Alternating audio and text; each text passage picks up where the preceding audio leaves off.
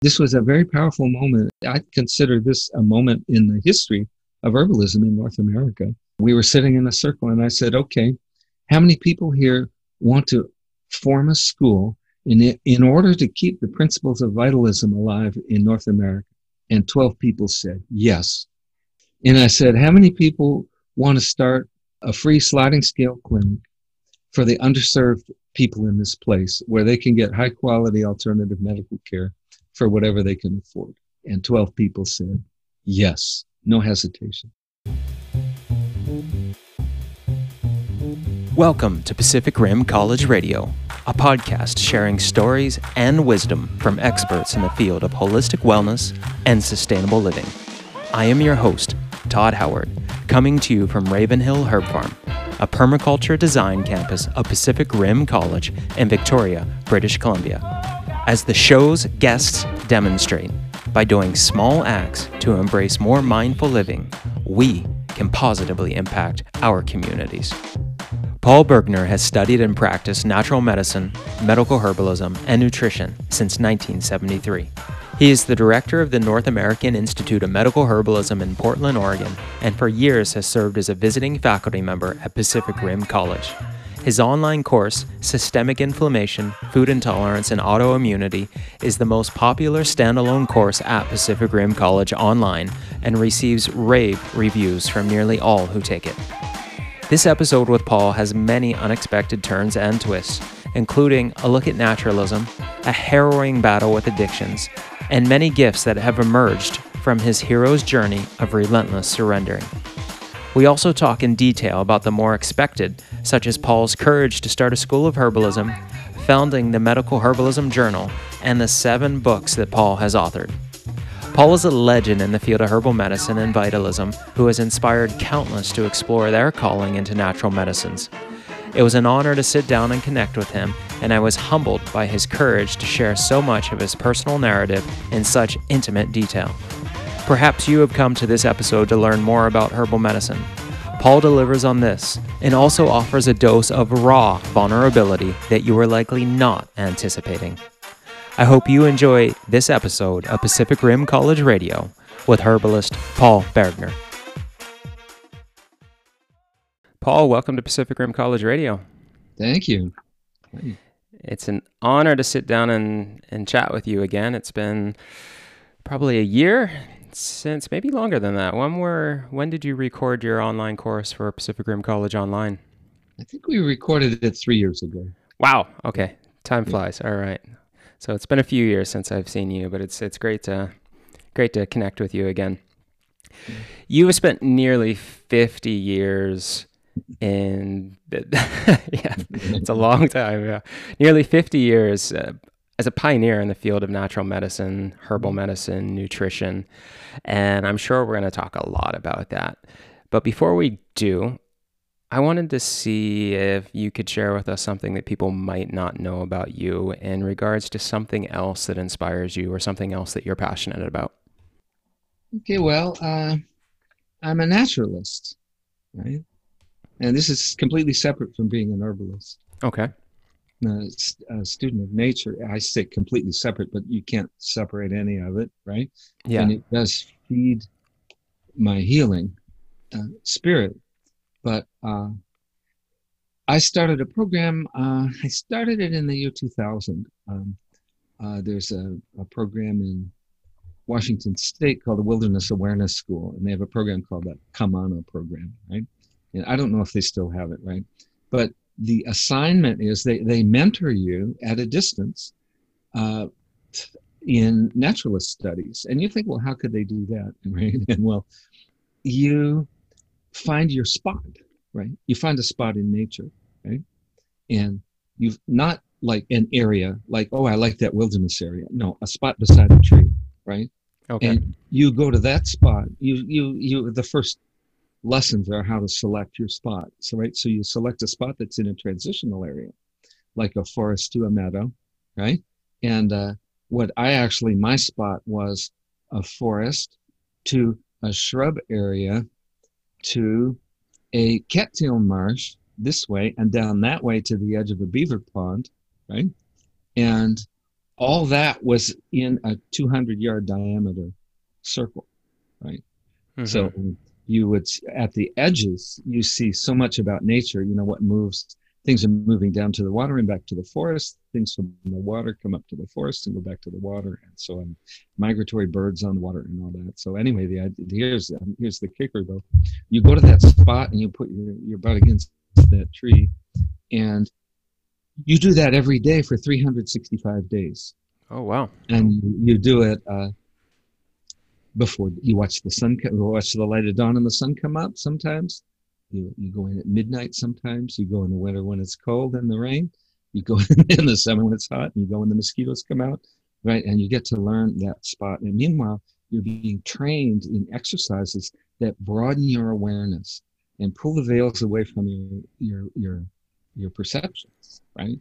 Until you can see, right? And you can see the patterns. And you're doing your study inside this 200-yard diameter circle.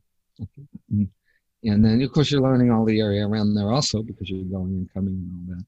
But I did that for 12 years, right? Wow. The first year I did it, I went and sat beside that tree 365 days out of the year, except 11. I only missed 11 days out of that thing. And I have to say, the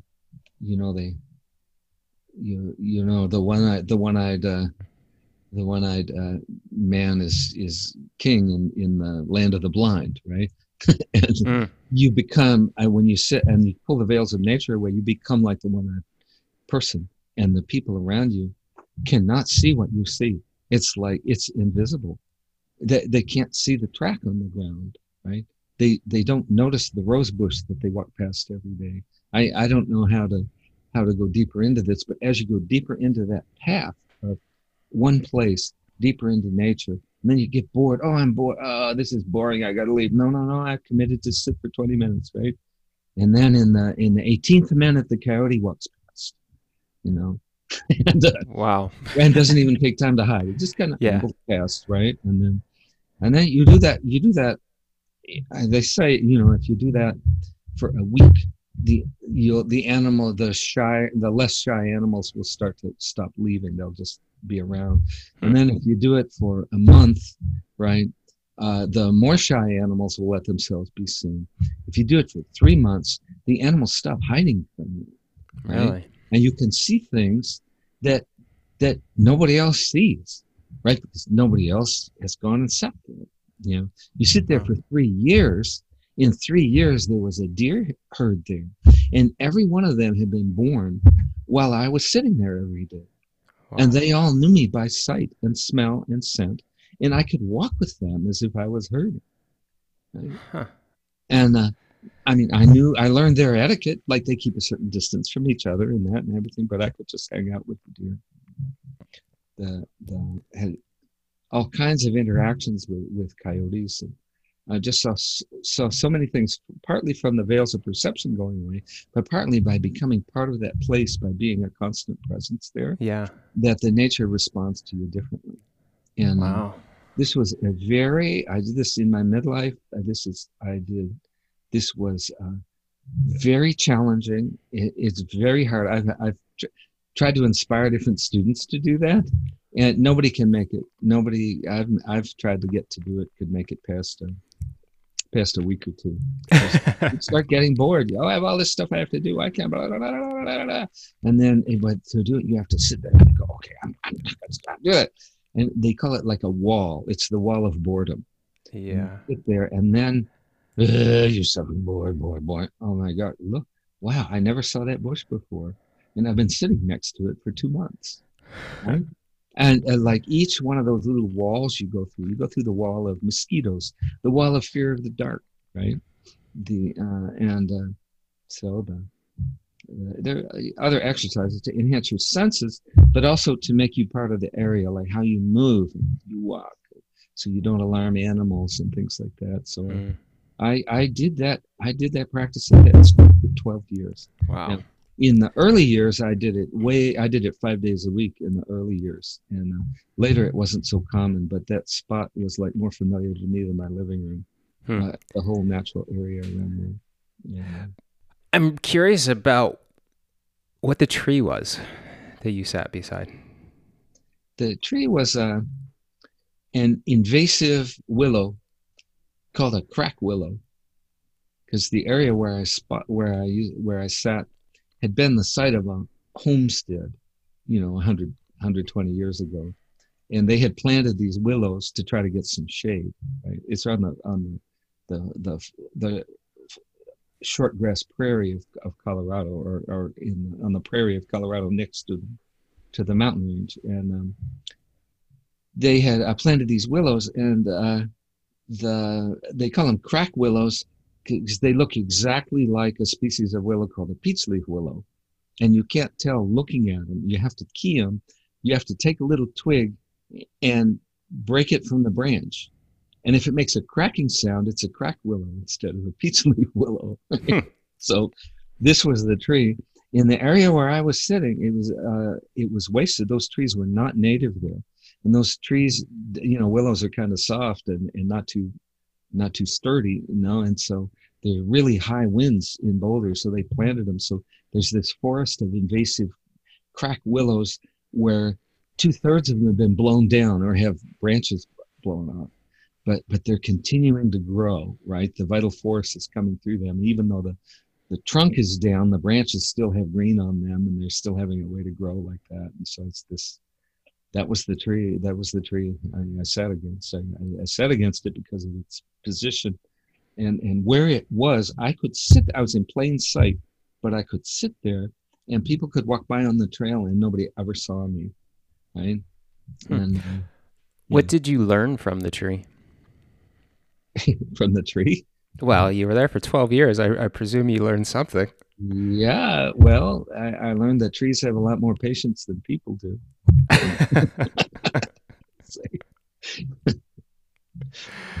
And what drew you to choose this particular location? Well, one of the principles my mentors taught me was it has to be within 15 minutes of your back door, right? And or else you won't go, right? So yeah, it'll be the end of the day. So I was about 15 minutes from my school where I taught, and it was actually a perfect exercise because sometimes I would lecture 6 hours a day, 3 days in a row sometimes, and then do clinic mentoring the next day, right? And that is such a burnout routine.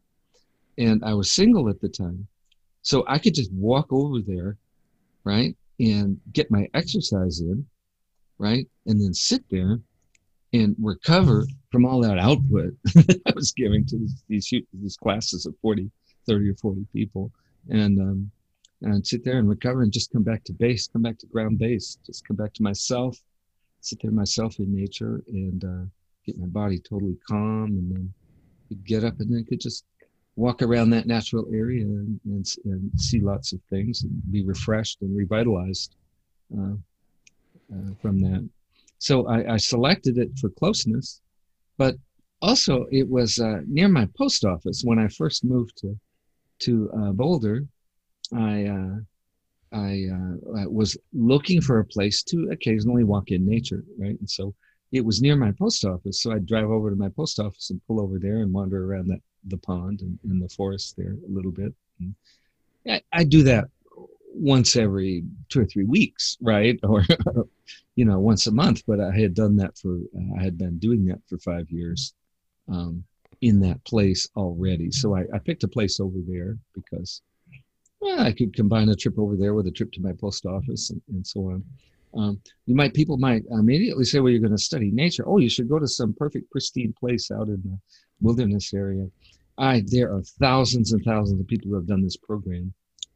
One woman did it from her balcony in Manhattan. Right. Yeah. And I did it. I did it. I only missed 11 days that first year.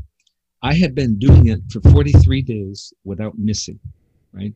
And I took a trip to Mexico City to give a lecture there, and I was thinking, oh, I'm away from my spa. There's nothing here, And so my room, I was staying with friends, but my room was a top floor apartment, and you could go out on the roof. And so I'm in the middle of Mexico City going out on the roof. And I just walking and I look over the edge and I'm on the third floor. There's 3 floors and then the roof. And I'm looking down and I'm seeing the pigeons on the ground and the other birds and the people walking by and watching. And the bird behavior there in the middle of Mexico City was identical to the bird behavior in my spot. Right? And I understood the language of the birds, their emotions, their movements, because I had come to understand them in one place. And then I could see them in other places too. And I should tell a story. A woman, I saw her write up on this, that she lived in Canada, and she didn't say which city, but it was one of the eastern, major cities of Canada. And she did this exercise in her backyard in a high crime area. Right? And she had a fenced in backyard, so she could sit there and she watched nature in her backyard. And she said by the end of 6 weeks, they had shut down the drug trade in her neighborhood. Right? Because she was sitting there. So she's listening to all the rhythms and she's listening and everything. And she's listening to which houses the cars are pulling up to and then leaving and pulling up to and leaving. So then she calls the police. And she said, I think they're dealing drugs over there. And by the end of 6 weeks, they had busted all the drug dealers in her neighborhood because she was hearing the patterns and the rhythms, right? But she also was studying the bird behavior, right? And of course, there are birds in the city, and there were jays in her backyard. And at one point, after a couple of months, she injured herself and had a cast on her leg and couldn't come out for a while. And her name was Mary, and the jays came to her back door and called her name, Mary, Mary, like that, because she wasn't coming out. And then she went to this whole page of writing about the behavior of the ants under her porch. She had, just from look, you pull the veils away, and you can see these miracles happening everywhere. And finally, ultimately, at the end, she could tell what the weather would be in the afternoon from the bird behavior in the morning. Wow. And this is in a city. Yeah. So this taught me an incredible thing about healing and about vitalism, right? And where does the vitality live, right? And nature is everywhere. Nature's vitality is everywhere. It's here. The forces of nature are entirely present right here in our bodies. The seasons are here right in our bodies. The force that brings spring back every year is right here in our body. And we want to arrange our therapeutics in order to allow that to manifest, right? It's our intellect isn't going to help somebody recover from a devastating illness, but nature will do it if you set the conditions right, And so this idea, and it also helped me with nature, this idea, well, I have to go somewhere, it's as if like nature was like First Nations people that they put out on a reservation, like nature's out there somewhere, not nature's in the ants under my back porch, in the jays in my backyard, right, or in my own heart, So what came first for you? Was it the interest in naturalism or the interest in holistic medicines and herbalism and nutrition? Well, I realized, I reviewed my life. I was fated to become a healer. I was fated to become the person who would train healers how to be healers, right?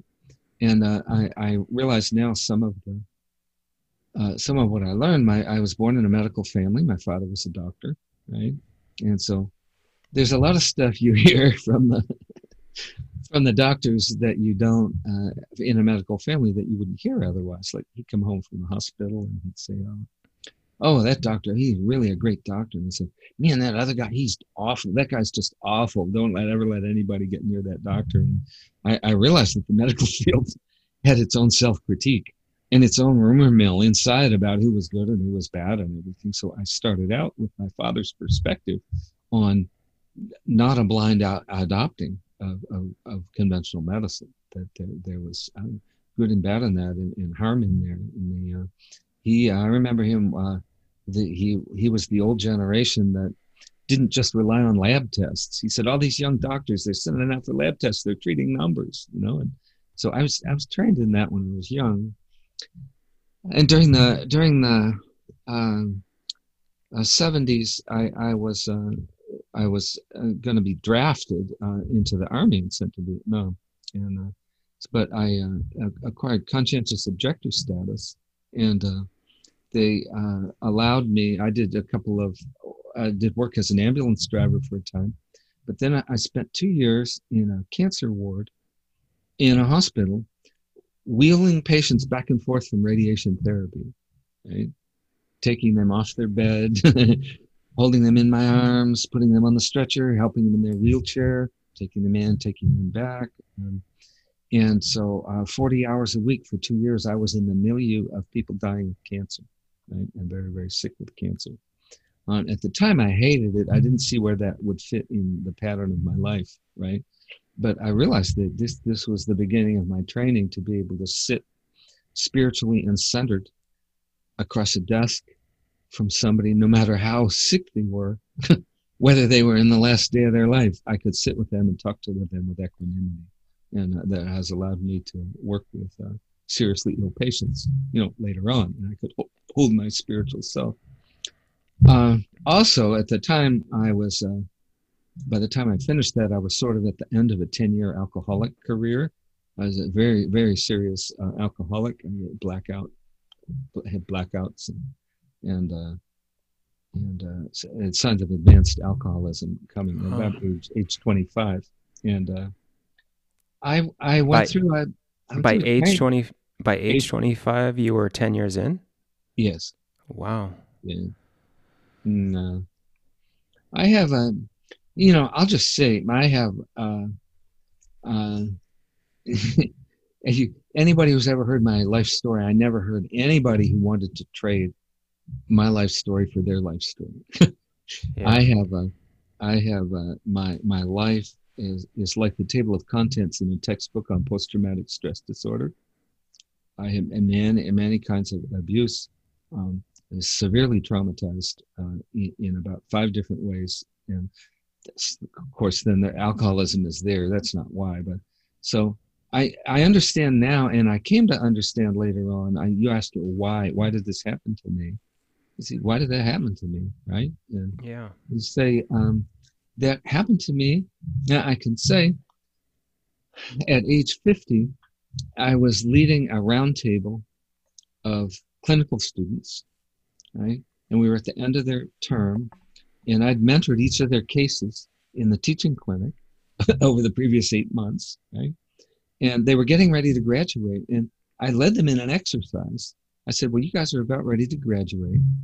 Let's sit here and meditate together and just ask internally for a vision or an image or an impression of your calling for the future, what to do with this stuff you have, the learning you had.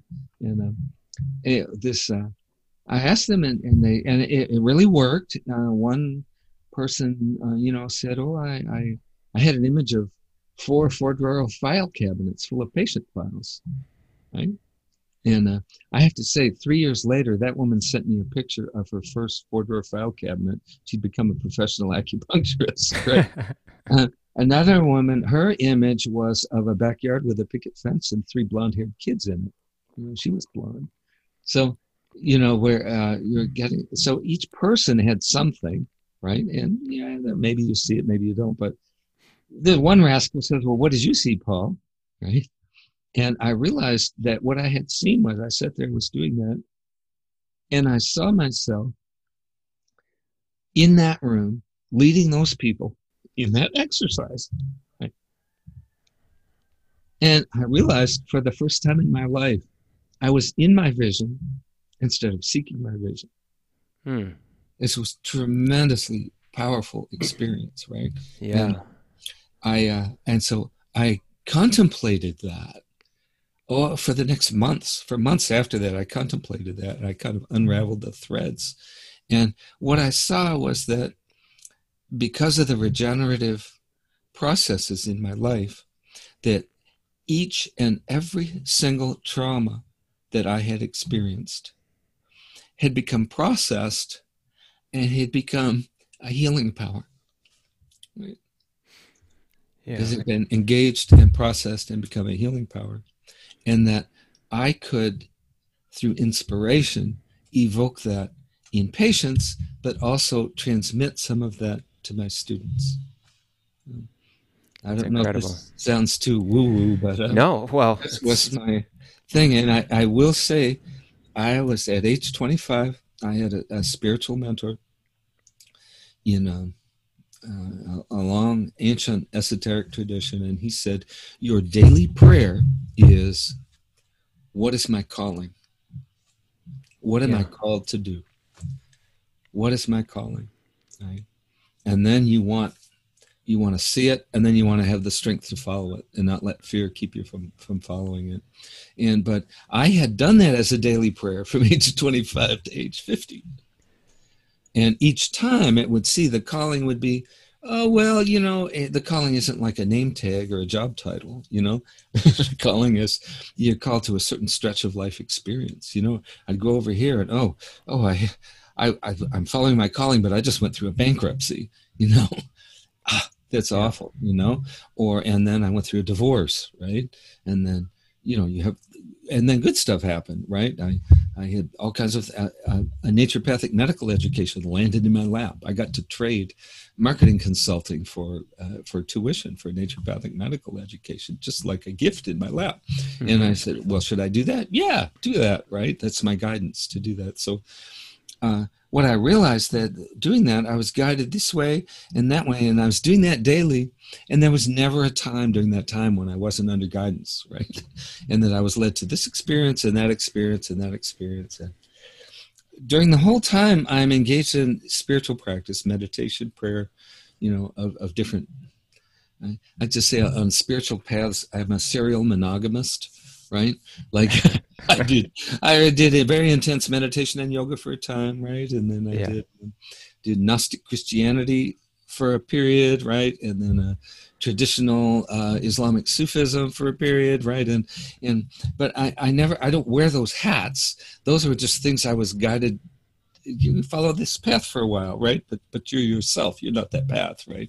And but so it was the right thing at the right time each time, and it was through that kind of work, humbling myself, right, and devoting myself to care. And I can tell you exactly how I recovered from alcoholism. Right? Please do. And this is back at age 25, right? And I'm at the end of that hospital work, and I've been on a binge, alcohol binge for a long time, and I ran out of money and had spent 2 days alone in my room, and I didn't have money for alcohol. And actually the last day I didn't have any money for food because I'd spent all my money on alcohol on the last binge. And but I was in my room, and I was studying. I'd always thrown myself into spiritual study, so I was studying and things, but I was suicidal, and I went into an altered state. And I went to this state. I felt like I was still, and I could see my whole life behind me. And I looked and I said, my gosh, every single thing I tried to do, I failed at, right? My relationships failed. I couldn't finish college. I did all this, one failure after another. And this thing came up out of my heart. I said, up out of my heart. And I had always prayed. I always had prayer. And I just said, let me not kill myself. Let me die to myself and spend the rest of my life for the glory of God and the good of humanity. And this was like, I don't usually talk about this on podcasts, but I'm telling you, the room filled up with angels, right? Wow. The veils of my perception were very thin because I was on the edge of going into delirium tremens, right? Yeah. But I could see what was there in the spiritual world. And it was like, whoosh, there were these spiritual beings in the room. And one of them looked at me and says, we don't hear a prayer like that very often. And wow. It's like if you were getting ready to move your household, right? You might have the moving van, people might come in and start moving your furniture around, right? Yeah. And it was like these beings were rearranging the furniture in me. They were rearranging things in my character somehow, right? They were like doing this, and then it passed away. But I felt from that time on, I felt like I was living in another dimension, and that I could see my guidance as clearly as you can look at the sky and see the sun. That's incredible. I feel it. And 2 weeks later, the desire for alcohol went away, and I've never been drunk since. Right? And what a journey! I got the answer to that prayer. Yeah. Because that's what, so what is the root? You mentioned this stuff I've done in natural healing and natural health, and I've done in some other areas, and it's simply because I would follow that sun. I could follow the guidance. I could detect it and find it. Yeah.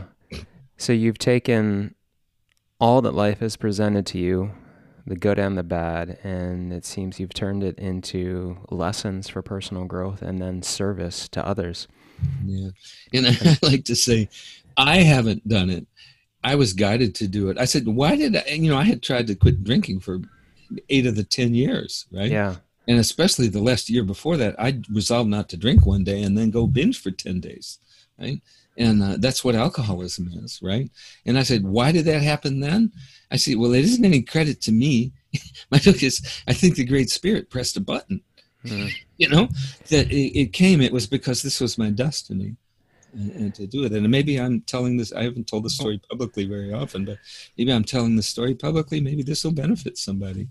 Well, it seems to me you were conscious enough to know when to go with the Spirit, as opposed to resist what you were feeling, and that's huge. And to say that you didn't do anything, I think that doing that alone is absolutely significant, and it's what has allowed you to be open to all these experiences and to transform.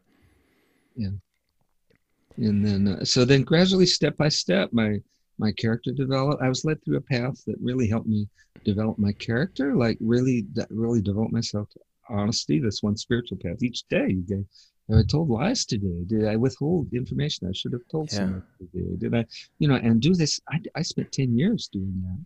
And so you kind of sort of clean up your character, and then you develop by doing daily practice under guidance. You develop a will. You develop willpower, right? You develop the ability to make an intention and then follow through on it when it does that, and that's very, very important. Yeah, piece of accomplishing what you're called to do is you need to have enough willpower and intention to be able to fulfill it. Mm-hmm. Now, many of the recovering addicts who I've spoken with have talked about the lessons, and that many of them said, I wouldn't change that. I wouldn't change that phase of my life. What lessons did alcoholism bring to you? Well, I can tell you, as I really went through this recovery, I became, for a while, like with alcohol poisoning, I mean, you become very sensitive to the other side. And people with delirium tremens who see scary things, so they're actually seeing what's in their spiritual environment, right? Which is usually pretty bad. And but I was sensitized. And so I actually, some of these angels, right? They continued to guide me and like coach me for a period of time. It's like the doors were open, right? And they guided me in that way. And I was at one point, I was just completely spiritually recovered from that whole ordeal of the addiction. And I said, why did I go through this? Why did I go through this back time? And they told me, they said, just simple one-liner. He says, if you want to guide and help other people, you need to walk in their shoes before you do that. And many recovering alcoholics have found that out.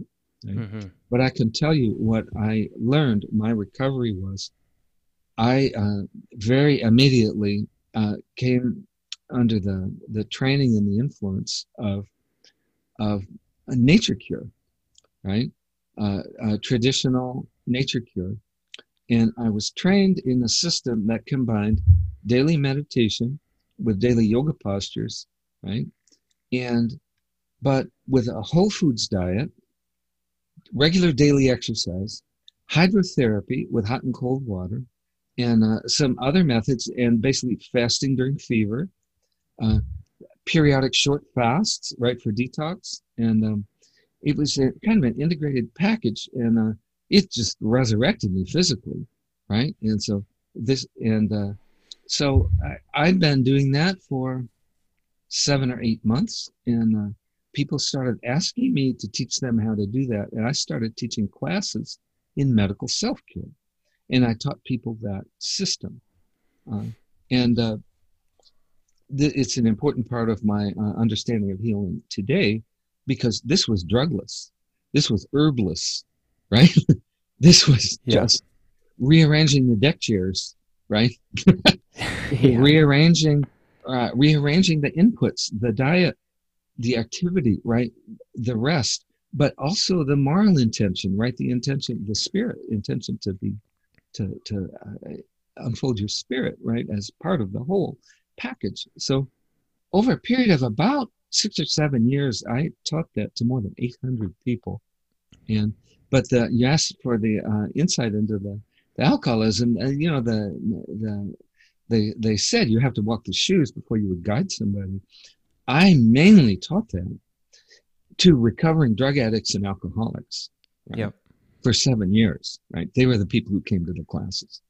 And it was interesting. I would get kind of recovering alcoholics and drug addicts and kind of new age people, right? Yeah. And the recovering alcoholics and addicts, they all took right to it, right?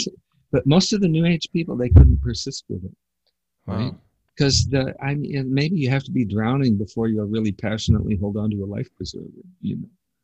And the other piece of it was I took that and I taught that system in prisons and jails for 7 years.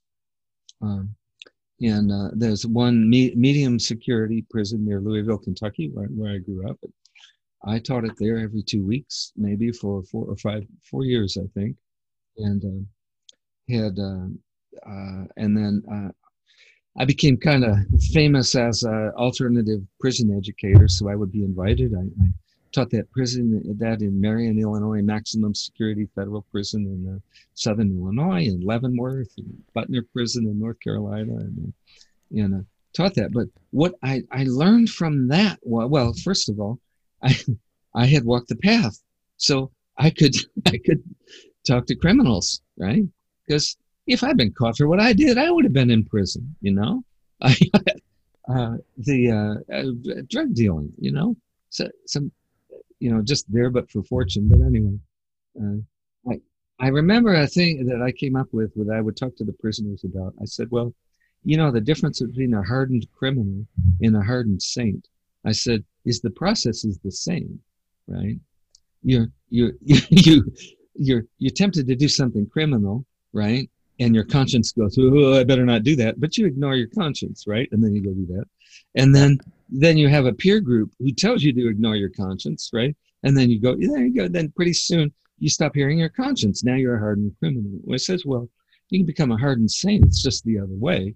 You know, the voice that says, nah, you don't want to meditate today. You know, you ignore that and you do it, right? And you surround yourself with other people on the spiritual path, right, who encourage you to do that. And then you become a hardened saint. It's the same process. Right? And so that always got a tremendous laugh, but it's also tremendously true. Yeah. Right? It's many little decisions on the spiritual path that this little thing, and then pretty soon it becomes a habit, and then pretty soon that voice doesn't tell you not to do it. Yeah. Your journey reminds me of Michael Singer. Are you familiar with Michael Singer? He's an author, and he has a meditation center in Florida. But in one of his books called The Surrender Experiment is what you've explained with your life. which is just giving in to the force of the spirit and the force of nature, and whatever opportunity that comes along, no matter how much you think it does not fit in your current paradigm, he was open to it, and it led him down this glorious journey. And ultimately, well, there are many beautiful things, but one of the things that he ended up doing was teaching meditation in prisons for, I think, nearly 2 decades. Wow. And it was something that he brought that gift of spiritual awareness and consciousness into the prisons. That's an incredible story. What led you to do work in the prison systems? I was teaching these classes, and somebody asked if I teach it at the prison. I don't remember who asked. Should you teach it at the prison? Yeah. And these are the things, when you're on your path, things can happen by miracle. And I said, well, I don't have a car.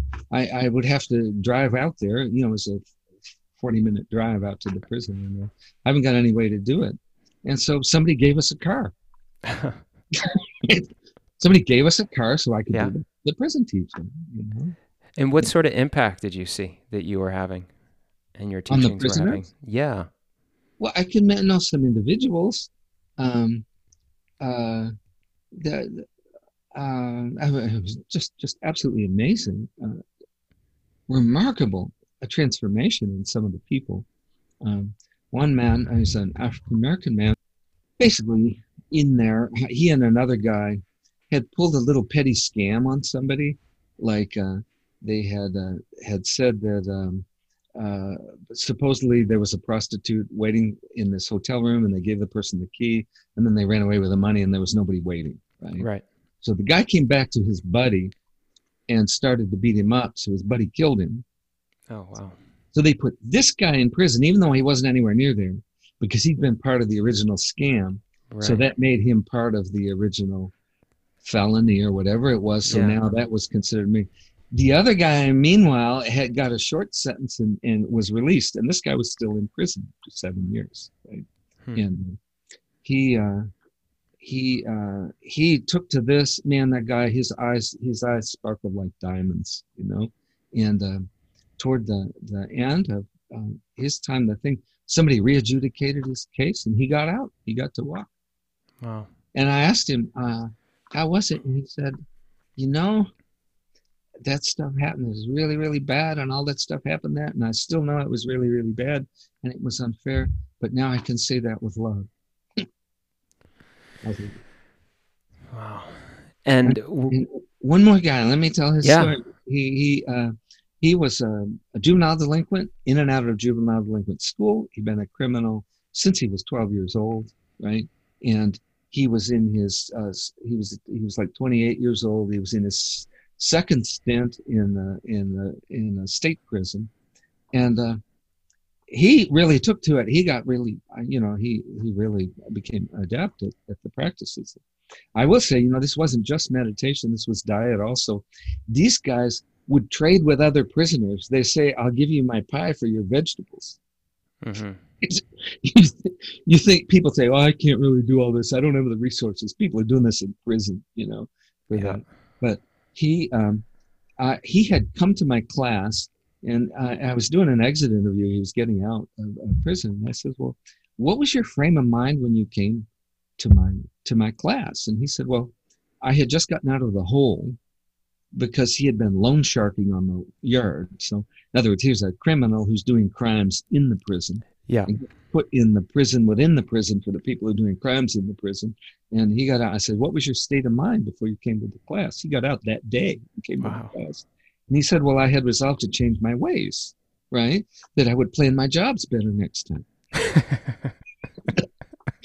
And this guy's story, he got out and he was trained as a printer while he was in prison. So he got a job in a print shop. And the foreman in the print shop was abusing him, right? And treating him really badly, right? And he had endured that for 8 or 9 months. And the owner saw what was going on and fired the supervisor in the print shop and gave him the supervisor's job. And he ended up marrying the owner's daughter. Whoa. And this was the guy who was planning to, he had developed his character, right? Yeah. Just from sitting each day, you could develop character in that way. And so anyway, um, okay. It's incredible. One of my friends, Fritzi Horstman, she's a film producer, and she started the Compassion Prison Project in California, and she's producing a series of films about her work. But she, as with you, was an addict, felt that she herself could have been imprisoned and felt lucky not to be. And she goes into prisons and she helps the convicts in maximum security prisons deal with their post-traumatic stress disorders by helping with trauma-informed care and helping them become more conscious and helping them to heal through accountability and forgiveness and reconciliation. And it's amazing work.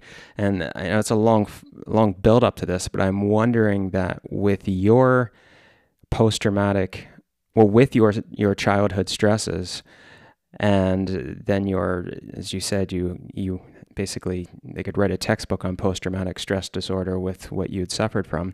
Was that a tool, that those experiences, that they become tools to help you in the prison system to work with these people? Not intentionally or not consciously. I didn't become aware of my trauma background until somewhat later, actually. Okay. So anyway, there's the one I'd like to segue a little bit here. When I spent this time, my own recovery, and these people. I would see people go from sick to healthy, right? By healthy, I mean living at a higher level of vitality that they hadn't imagined was possible. And they're doing this because of mental, spiritual exercises, diet, simple things like that. And so I developed, by witnessing so many people go through various stages of different kinds of recovery from that, I developed a faith in vitalism. I developed faith in the healing power of nature. And I developed the knowledge of the kinds of things you need to rearrange in order for that nature to start to manifest as healing in a person. And by healing, I like to say healing is not coming back to your former baseline. Healing is going forward. Healing is evolving. You're becoming a new being. You're becoming a new being at a different level of organization, of vital organization, right? And so this informs my practice and what I teach today as an herbalist. I'm famous as an herbalist, right? Yeah. But it was 7 years before I started systematically giving people herbs, right? Right. Before I even started studying herbs, right? So in the 80s, I attended a naturopathic college, and this is at the time when some of the naturopathic old timers were there, the gray-haired elders, ones who had done time in jail in the 50s for practicing medicine without a license, and then they came back like hardened criminals to do it again, right?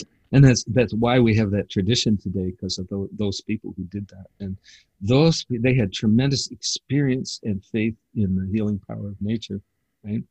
And but one mentor, the man's name, my mentor and a colleague, his name is Wade Boyle. He wasn't an old doctor; he was a young doctor, but he was my age. But he just rocked my world when I was just becoming an herbalist. And I mean, I'd been an herbalist for about 10 years by that point, but I was studying naturopathic medicine. But he gave a talk and he said, herbalism, being an herbalist just means you use herbs. He said, in his term, he said, being a naturopathic herbalism means you use herbs in support of nature cure. Right? And you go, so somebody could be using herbs like antibiotics to suppress every symptom that comes along. Yeah. Right? Or somebody could be using herbs to support the digestion, so this nice new diet you're eating can be transformed, right? Rather than going after symptoms, right? Go after supporting processes. Yes. Right? And so we want to support the processes of rest. We want to support the processes of digestion and biotransformation of the food into the stuff of the body and all of that. So that paradigm, this fit with all these herbs. I was, let's see, 73, 5 years in, I moved to Taos, New Mexico. I got a job in a food co-op, and they made me run the herb department in the co-op because nobody else wanted to do it. So suddenly I was in a situation, I knew all the stuff about Nature Cure, where I had to learn how to buy and sell good quality and learn the uses of 50 herbs, right? Yeah. And so to do that, I got, you wouldn't believe this, in 1978, there were exactly 7 books in print in North America on herbalism. Well, that matches the number of books you've authored. I ordered all 7 books and had them as a little library in the herbal. And then I started studying herbalism. And then people started asking me to help them. I said, well, try this out, and da-da-da-da. And so I started getting some hands-on learning. But because of my knowledge and faith of the recovery that can happen by addressing the fundamentals, right, I never made the mistake of expecting the herbs to take the place of the fundamentals. So this we call this vitalist herbalism, and so this is what I teach. And so this idea of lifestyle first, diet and lifestyle first. And for some years I thought the herbs would not be necessary.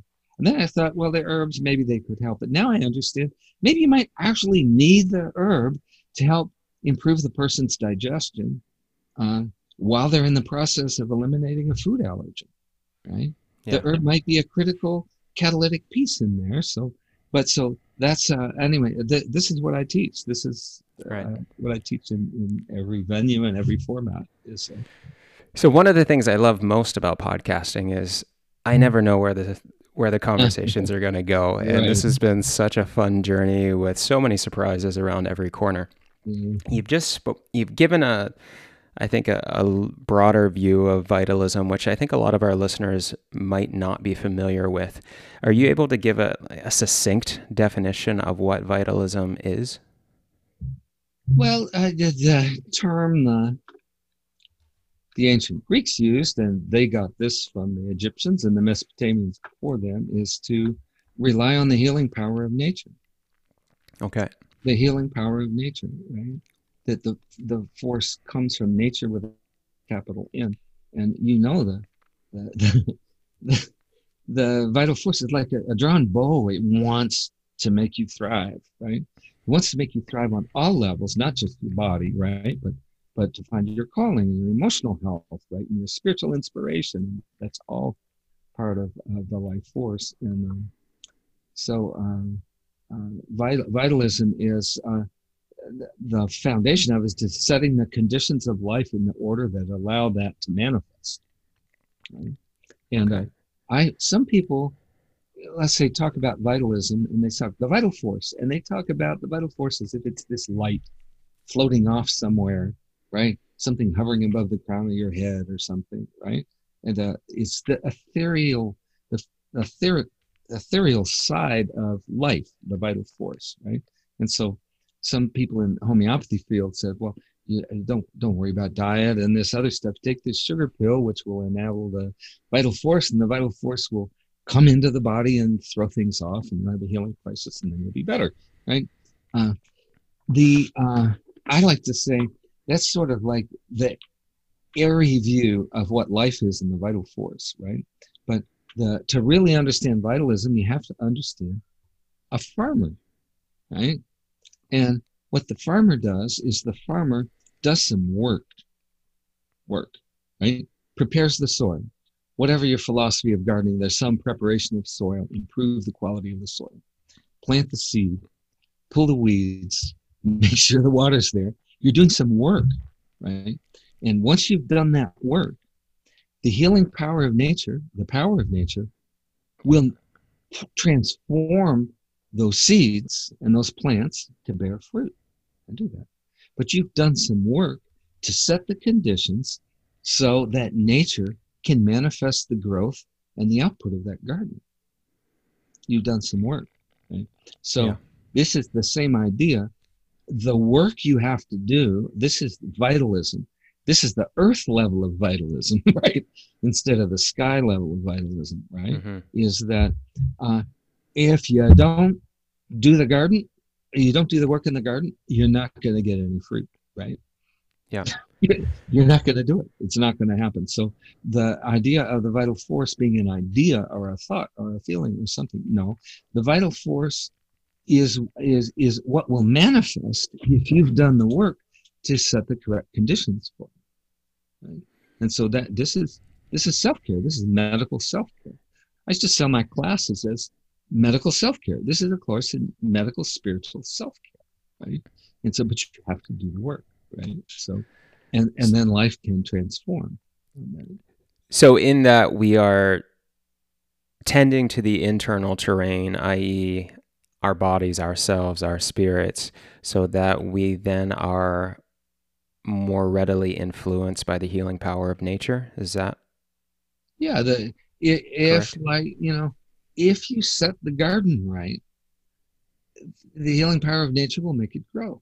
That's why it grows, because of nature, the natural forces. Yeah. So it's just, that's the extent of what we call nature's laws, right? A lot of times people start talking about nature's laws and their particular little brand cult has a set of rules and regulations. They say, oh, you're violating nature's laws. No, nature's laws is you have to nourish the system. For the vital force to express, you have to have all the building blocks, right? Mm-hmm. You can't manifest normal muscle function if you're magnesium deficient. You have to have that. Nature would love to have you have normal, non-spasmodic muscles, but if you don't have magnesium present in sufficient amounts, the muscles will get stiff and crampy, right? Yeah. And nature can't do anything about that until you give it magnesium. You know? Right. So how did you go from becoming working in a health food store in Taos, New Mexico, and studying 7 books to becoming the inspiration and leader that you have been in the field of herbal medicine, and to go on and yourself write, it's been 7 books, hasn't it? Yeah, it has. Yeah. How did that transformation come about? Well, I love there's a saying, somebody made the statement that 80% of success is just showing up. And I just kept showing up, right? Day by day, a little bit at a time, right? Drip, drip, drip. Kept on my path, kept reading, kept studying, kept learning. Met a new teacher. I moved to Portland, Oregon, to the Naturopathic College. The herbal teacher there is Cascade Anderson Geller.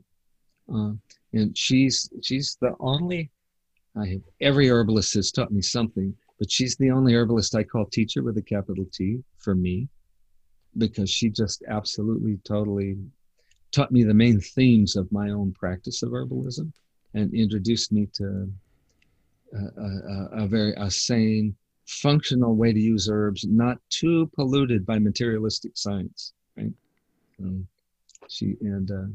So a teacher, and she brought that out. And then I have to say, a watershed moment in 1989, I started, by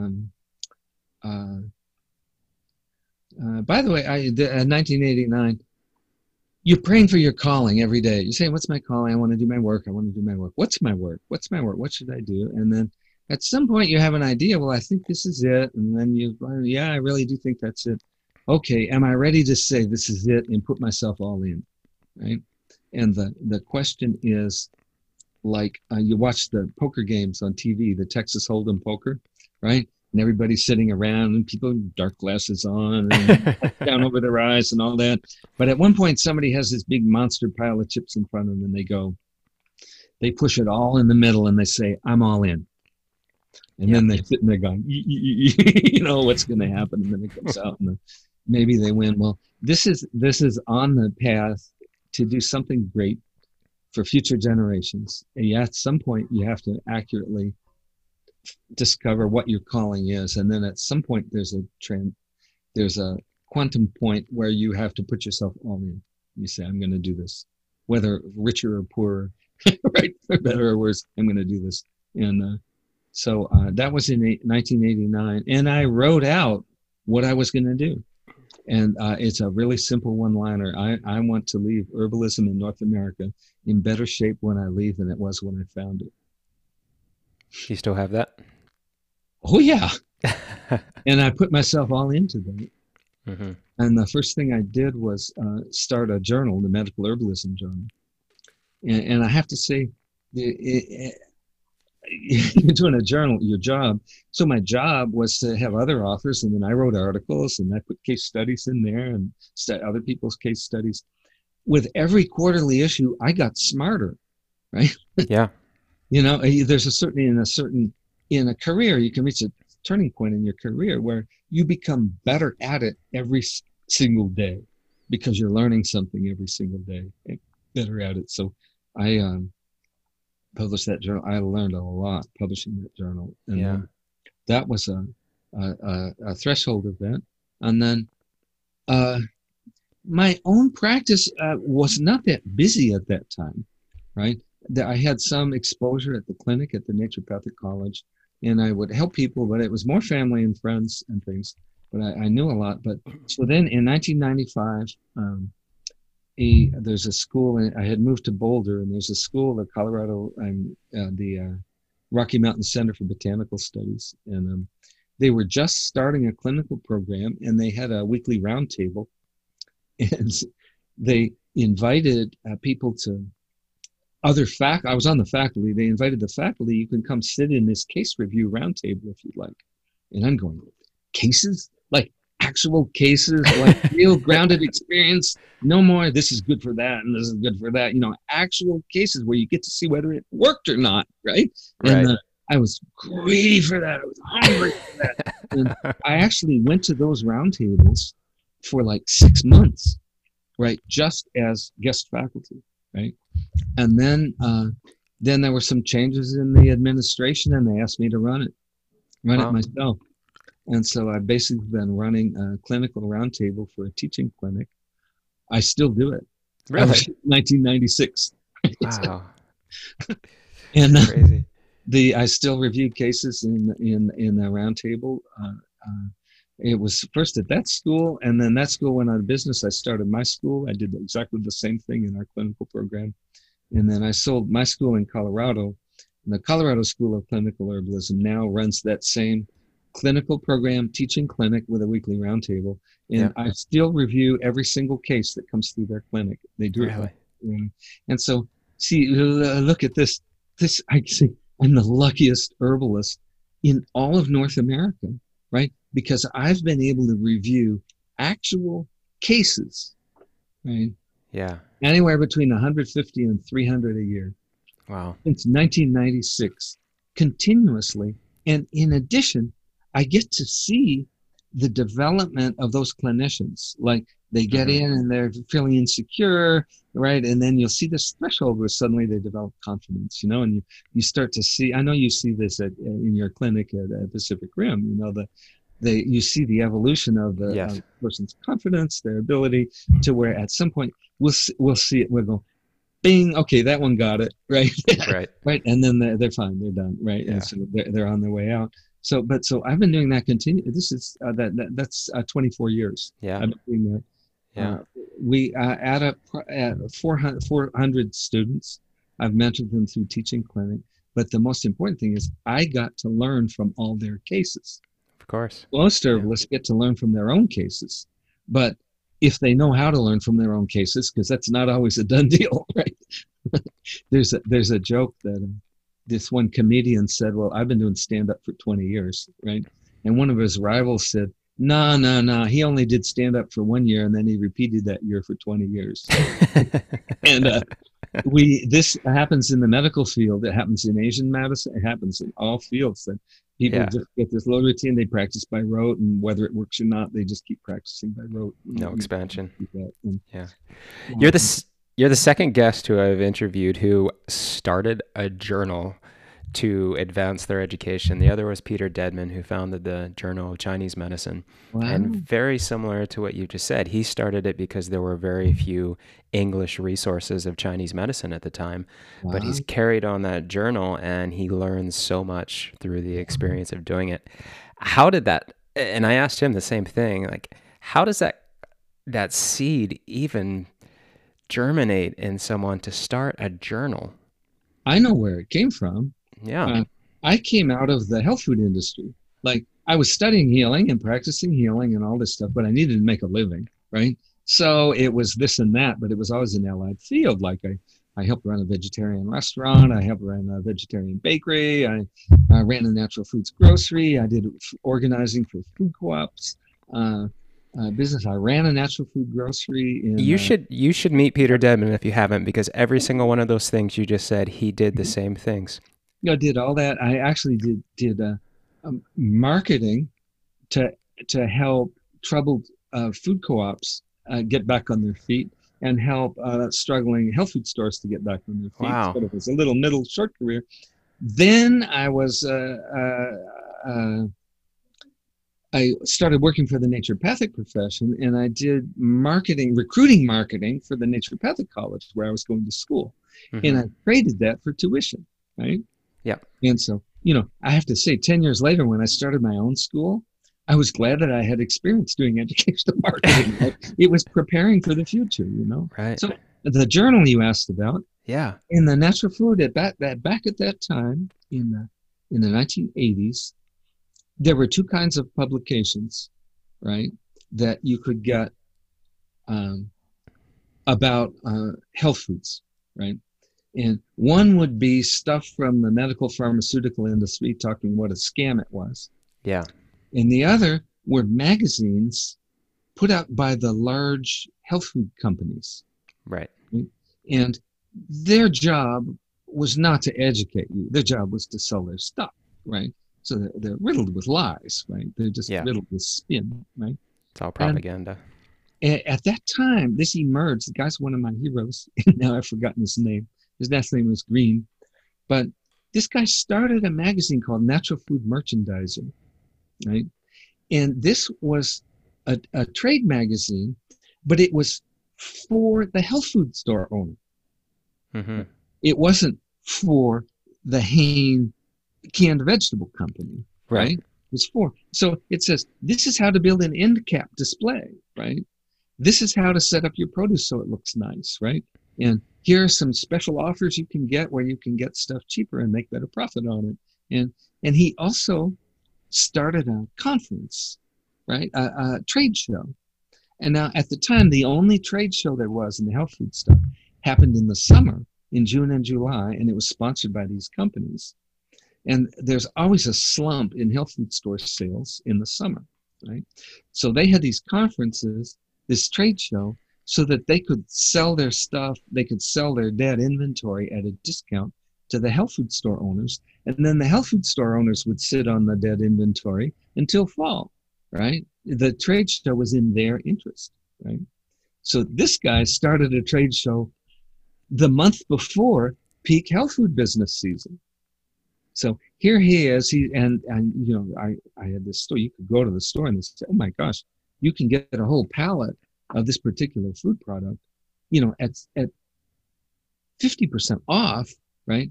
You can sell it to your customers at 30% off and still make 20% more, So he set up the publication and the trade show in the interest of the health food store owner. And what I served in the herbal field, all there was geeky scientific information that wasn't clinically relevant, critical information, 1989, critical information, this is all toxic, all like that, or natural products industry propaganda, trying to sell you the latest next lottery winner $1 million seller like that. And there was no information for the clinician. You asked my inspiration. That was my inspiration. I want to do for the herbal medicine what Doug Green did for the natural foods industry. Because I want to empower the clinician. I want information about side effects, right? The companies won't talk about side effects. It'll impair their sales. And the clinician needs to know about them, right? And so naturally, yeah. that was my motivation, right? And I said, I want to do for them what Doug Green did for the natural food thing. Yeah. I don't often get a chance to talk with someone else who has started a college. Can you tell me a bit about I think you've started multiple schools, haven't you? Can you tell me a bit about those and that experience? Well, really, there was a school in Boulder, the Rocky Mountain Center for Botanical Studies. Yeah. And I taught there. It was a really nice school. It was an eclectic school. They had an eclectic faculty. They had a lot of guest faculty. I said they're regular faculty, but they'd bring in famous herbalists from around the country to teach classes and around the world even. And then they eventually developed a clinical program, which I helped them set up the clinical program. And we started expanded the curriculum for preclinical training, right? Mm-hmm. And then I supervised that. And I started doing that in 1996, 97. But then that school suddenly went out of business in 2003. And by suddenly, I mean, we were called into the office and said, I'm sorry to say, but you already got the last paycheck you're ever going to get from our school. We're bankrupt and we're closing our door in 10 days. Wow. And that was just very sudden. It was like a lightning strike. And yeah. So I had this preclinical program was 10 days away from finishing their program and getting their certificate. So I said, well, whether I'm paid or not, I don't have the heart to leave these people hanging. Right?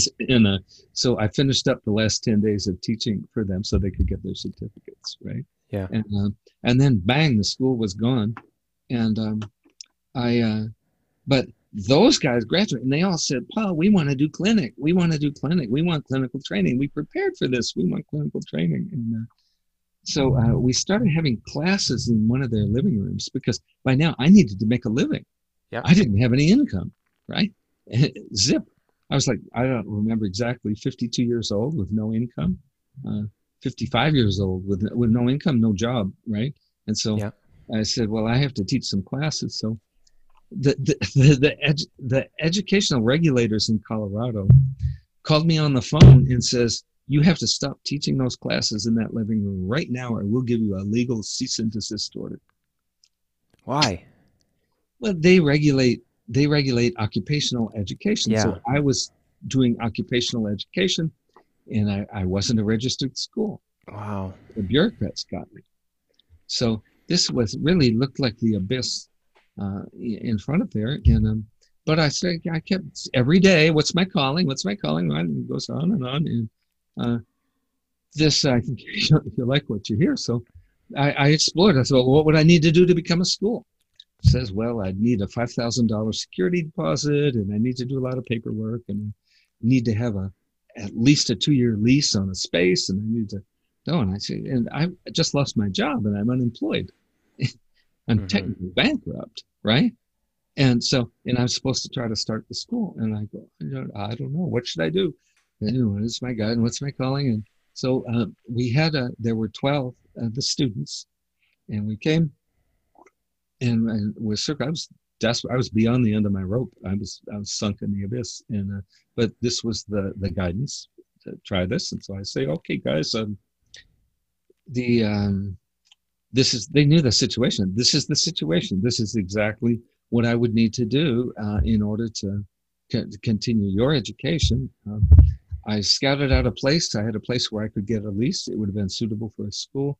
It's good. And I says, but I need $20,000 to do it, right? And so I asked them, I said, see, these guys, they had already planned to attend this other school, so they already had their tuition ready for the other school. So I approached them and I just said, and this was a very powerful moment, and I consider this a moment in the history of herbalism in North America, was we were sitting in a circle and I said, okay, how many people here want to form a school in order to keep the principles of vitalism alive in North America? And 12 people said yes. And I said, how many people want to start a free sliding scale clinic for the underserved people in this place, where they can get high quality alternative medical care for whatever they can afford, right? And 12 people said yes, no hesitation, right? These are the intentions, right? He asked about founding a school. Yeah. Yes. And so then I said, well, how many of you are willing to give me half your tuition up front so that I can make this thing real? There's a little pause, a little more pause, and 12 people said yes. Wow. And the rest is history. Those 3 yeses are how I founded a school. Incredible. Being guided to do it. Yeah. And you see, I'd like to say one thing. You know, I've talked about, I've got to review my students' cases, right? And that these students do that. I am so eternally grateful to every single one of my students, right? Because they took the step to enter into clinical practice, right? They produced the outcomes. They produced the follow-ups that I got to study, right? And this is, I'll tell you, this is maybe 400 people we've trained through there. At least 385 of them have been women, right? And I am just eternally, these women they've taken the step, they threw themselves all into it, the challenges, they pulled together the money that they could, they did whatever they could to do it. They put themselves in, they themselves have been transformed into healers, but I got to learn from all their cases, right? I got vicarious learning because they put themselves all in, you know? And the same with these 12 people that said yes, right? Sam Paul Berg is kind of a famous herbalist. I wish those 12 people were as famous because they did that with their intention and with their love and with their commitment, you know, to what was real and what was good in that. So anyway. Incredible journey. Yeah. You mentioned at least one person who inspired you. I believe it's Cascade Anderson Geller. Mm-hmm. Who have been some of your other key inspirations? Okay, let me think. Well, I mentioned the man Wade Boyle. Yep. Wade was, oh man, what an amazing man. Everybody's heard of the eclectics today, you know, the eclectic medical doctors and things. Yeah. Well, this is back in the early 80s, right?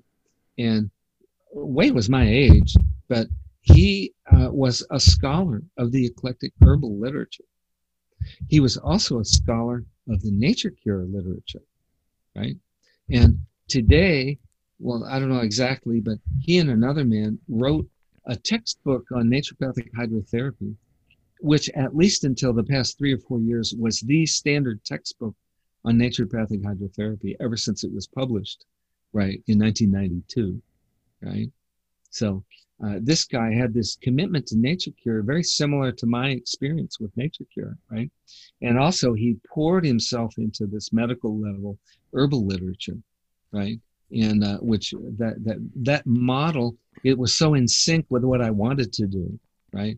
He really, it really inspired me to really pour myself, and I continue this study, traditional literature. I studied more in the physiomedical school than the eclectic school, but there's just, this is one of the ways we know. This is one of the ways we learn herbalism, is what people did it in the past, who made their living doing it, you know? Yeah. Had what worked for them in the past. And so he is very important. Cascade, man. People say, other people have said this, meeting Cascade is, I coined the phrase, but they agreed. It was like having a head-on collision with your destiny. Wow. I remember that. And she had some Native American ancestry. And I'm not doing that to claim some kind of cultural thing, but you'll find in some Native American groups, their wisdom is very terse, right?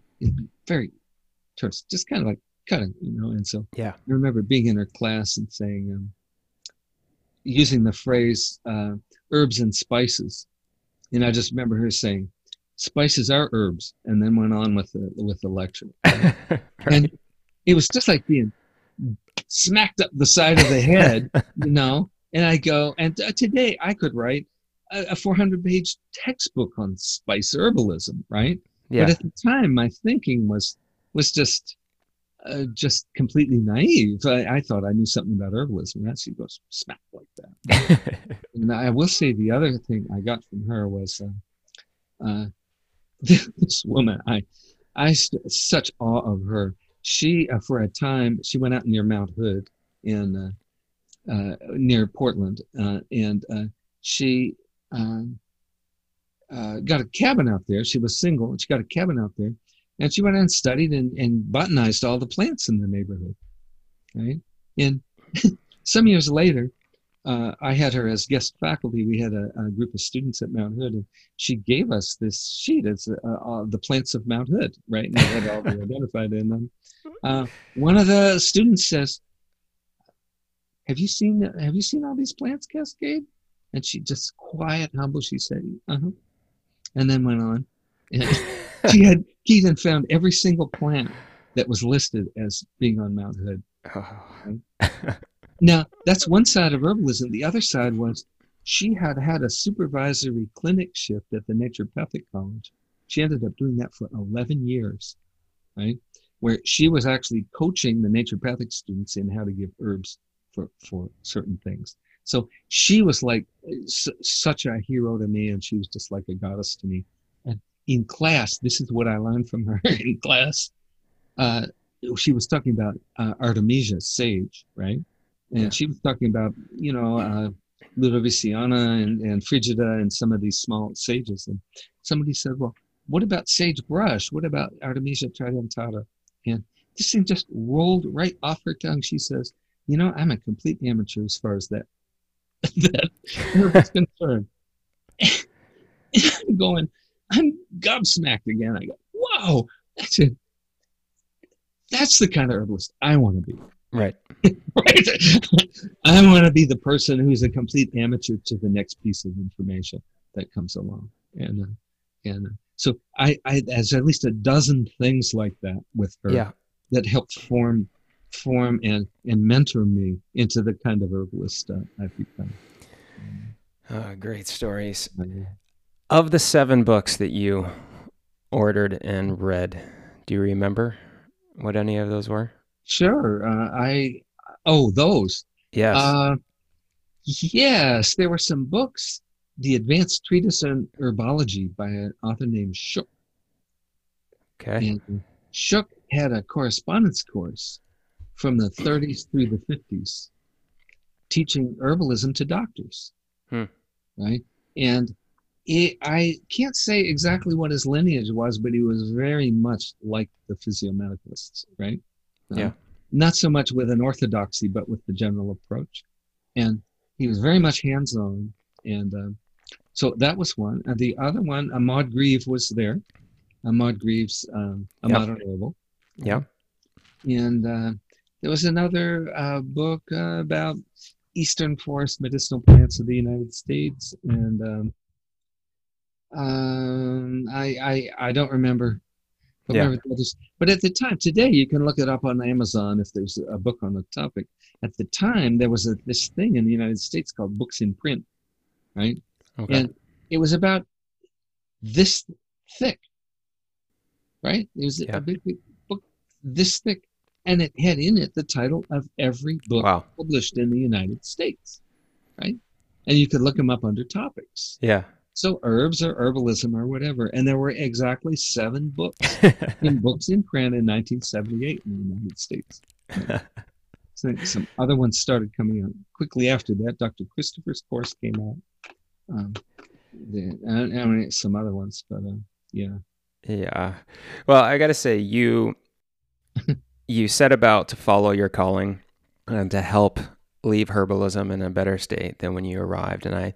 And I know you haven't left herbalism yet, but you have certainly managed to do that. You have been such an asset to our college. You've been a visiting faculty member for years now. You're also a faculty member on Pacific Rim College online with your course on, what is your course? It's systemic inflammation, food intolerance, and autoimmunity. Oh, there it is. All right. And what is, just a brief Cole's Notes, what is that course about other than what the title indicates? Certain people develop inflammation in response to the proteins in certain common foods. Okay. The most common are dairy of any sort, cow, goat, sheep, right? And glutinous grains. They're the most common. But then also egg, soy are common, and nuts. They're less common, but they're there. Yeah. And what happens? This has been. Let me just say, if you go back to the Hippocratic corpus, right?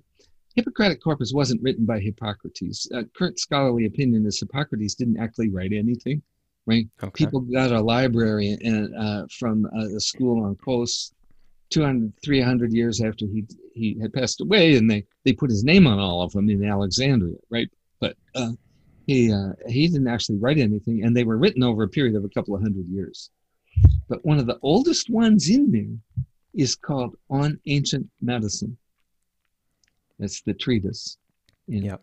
you have to imagine this is 500 BC, and they're writing about ancient medicine. Right. What are they talking about? They're talking about Egypt and Mesopotamia, right? Yeah. And it's the treatise in there. It said medicine arose. The reason medicine arose is because people observed that the diet that produced health in one person would produce disease in another, and that the quantity of food one person could tolerate would be too much for another, right?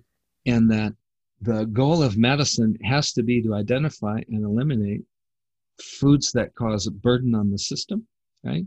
And to find the right quantity and timing of meals that's appropriate to the nature, the timing, and the quantity of meals that's appropriate to each individual. And they're saying, this is why medicine arose. It's that dietetics as the basis of medicine and finding the correct diet for an individual, not the correct diet for the next bestseller book. Yeah. Right?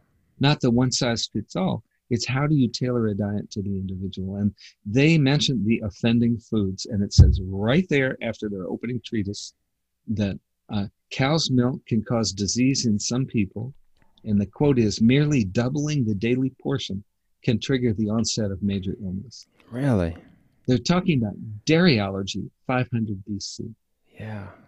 And so I'll jump forward to, I had a mentor, a gray-haired elder of the naturopathic profession, Dr. Harold Dick from Spokane, Washington. And he was part of a clinic there that had been running since the 1930s, right? And his mentor passed away, and then he's continued to run the clinic.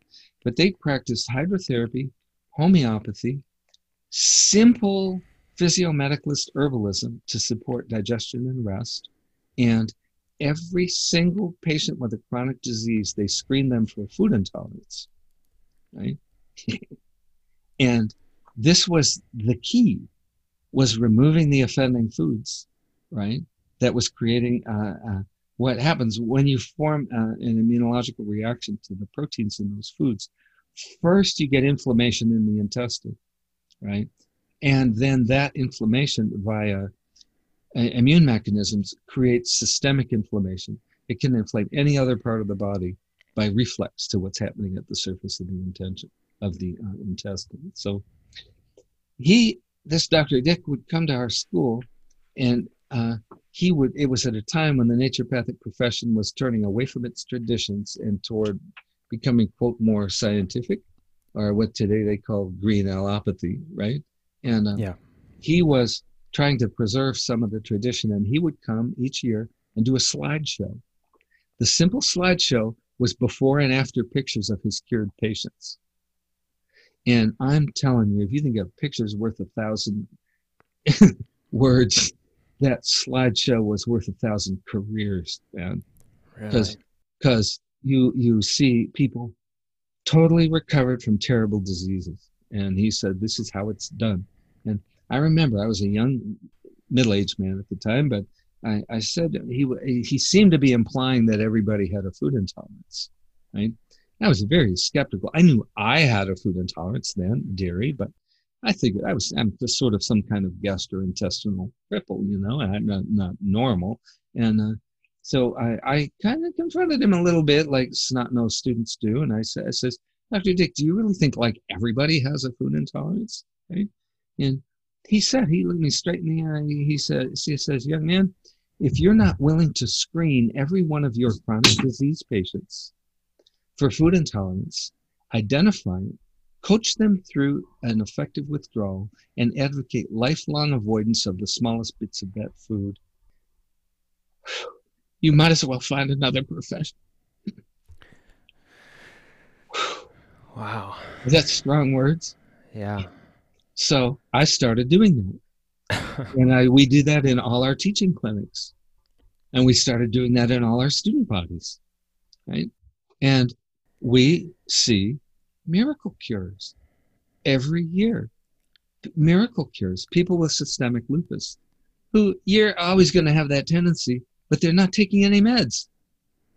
No steroids, no methotrexate, nothing like that. No flares, no joint pain, no nothing, right? Because they've avoided the triggers. Because they found the triggers. Now, we also work building up the constitution, right? Building up the terrain, building up the ground. Not just the removal, but the removal, I would say it's not just a trigger, it's an instigator. It's really those foods, when you have a systemic reaction against a food protein that's creating systemic inflammation, you will never ever be well until that protein's gone. So anyway, that's what it's about. But we're talking not just a migraine headache, right? I get to just tell you stories. The course actually tells all the stories. I start out with about, I think it's 25 or 26 cases of people who are cured of migraine, rheumatoid arthritis, idiopathic thrombocytopenic purpura. One thing after another. Chronic people scheduled to have their colon removed because of ulcerative colitis, right? Cervical dysplasia, all manner of inflammatory conditions that with the identification and removal of the food intolerance, that it's gone. And I've never found anything since. Now I immersed myself in that in all our teaching clinics. By the time I had my own school, all our advanced students had to screen themselves for a food intolerance before I'd let them into the clinic. Because I found that you couldn't coach somebody through a food intolerance withdrawal unless you've done it yourself. Right. Yeah. Right? And so I'll just conclude. I never saw anything since he told me that, despite this is rather extensive experience with that now, I've never seen one thing that contraindicated either what was in that treatise on ancient medicine or that Dr. Dick told me. Well, about 3 or 4 years ago, I had a food sensitivity test done, a blood-based test, and it came back that I was allergic to eggs. And now I live on a farm and we have a couple hundred chickens, and I was eating 6 to 8 eggs a day. It was just free, easy food. And when I stopped eating eggs, I had a nasty ankle injury a while ago, and immediately, within 2 weeks of stopping to eat eggs, my ankle started to feel better. And I started to notice other symptoms that I didn't even know were symptoms. Yeah, exactly. Go away. And I was just flabbergasted by the whole experience, that all I did was take the trigger out of my diet. And I think I'm a very healthy person with a lot of vitality. And I felt even that much better as a result of doing that. I can tell you, and in our teaching clinic, we have heard that story 2,000 times at least. Yeah. And one of my students graduated, and she said, "Well, Paul, what do I have to offer people?" And I said, "Well, how were your outcomes in the clinic?" She said, "Well, everybody got better. Some people got better from things they didn't know they had." I said, "Then you're asking me what you have to offer." That's great. Well, I've so greatly enjoyed this conversation. It's kind of hard to believe I'm sitting down with one of the most renowned herbalists in the world, and I think we've talked about 2 plants, crack willow and sagebush. And the rest of the time, it has not been herbal related at all, but it has been such an incredible experience for me to have this conversation with you. But it is, you see, historically, herbalism was never separate from dietetics. Yes. Never. Yes. It was never separate from it's holistic. It's integrative. In the Neijing, the Chinese early book of medicine, it says in there, once you've resorted to needles and herbs, you already failed. Right. Yeah. That's okay. So what I'm saying is no different than that. I mean, we can use the herbs, but well, in ancient China, they used to pay physicians only when the patients were healthy. Yeah. And then they would stop getting paid when some sort of disease or illness came about. Yeah. So, Well, again, it's been an amazing experience. Where can people, I'm hoping you come back to Pacific Rim College once the travel restrictions are lifted and do some more workshops with us. Of course, we have your online course through Pacific Rim College Online. Where else can people learn more about you or connect with you? Well, my school is the North American Institute of Medical Herbalism. The address is really easy, NAIMH, North American Institute of Medical Herbalism, NAIMH.com. Okay, I'll put that in the show notes. I have audio courses, very comprehensive educational sequence of certificate courses by audio courses. The way you use it, I've recorded actual audio lectures, and then I kind of edit them. I take out the bad jokes, right? I leave in the sound of the tea being poured, right? And then in the studio, I edit them and add some material and clean them up and do that. Yeah. So I have very comprehensive courses in medical herbalism. People can take any one course if it's going to fill in a little niche in their own practice. So you can take the comprehensive thing as a training to build up a foundation for further education and practice. And where can people buy your books, Paul? All my books are out of print. Okay. And the best way to do it is at Amazon.com. Okay. And just look Paul Bergner. And there's three books: The Healing Power of, and it's ginseng and the tonic herbs, echinacea, golden seal, and the immune herbs, and garlic. Right? Okay. And then I have a book called The Healing Power of Minerals and Trace Elements. And this is absolutely the most important thing that I've written as far as understanding some of the modern chronic disease. Because of our agricultural practices, the foods have become devalued for their minerals and trace elements. So like I documented in that book in 1965, you could eat a cup of broccoli and get a certain number of milligrams of calcium. And in 1997, if you ate a cup of broccoli, you get half that amount of calcium. Mm-hmm. And then there's this whole rainbow spectrum of little trace elements. And those things are just disappeared from the diet. They practically disappeared from the diet. Yeah. They measured a group of those in a group of foods in 1948, and 2/3 of that content is gone from foods in 1997.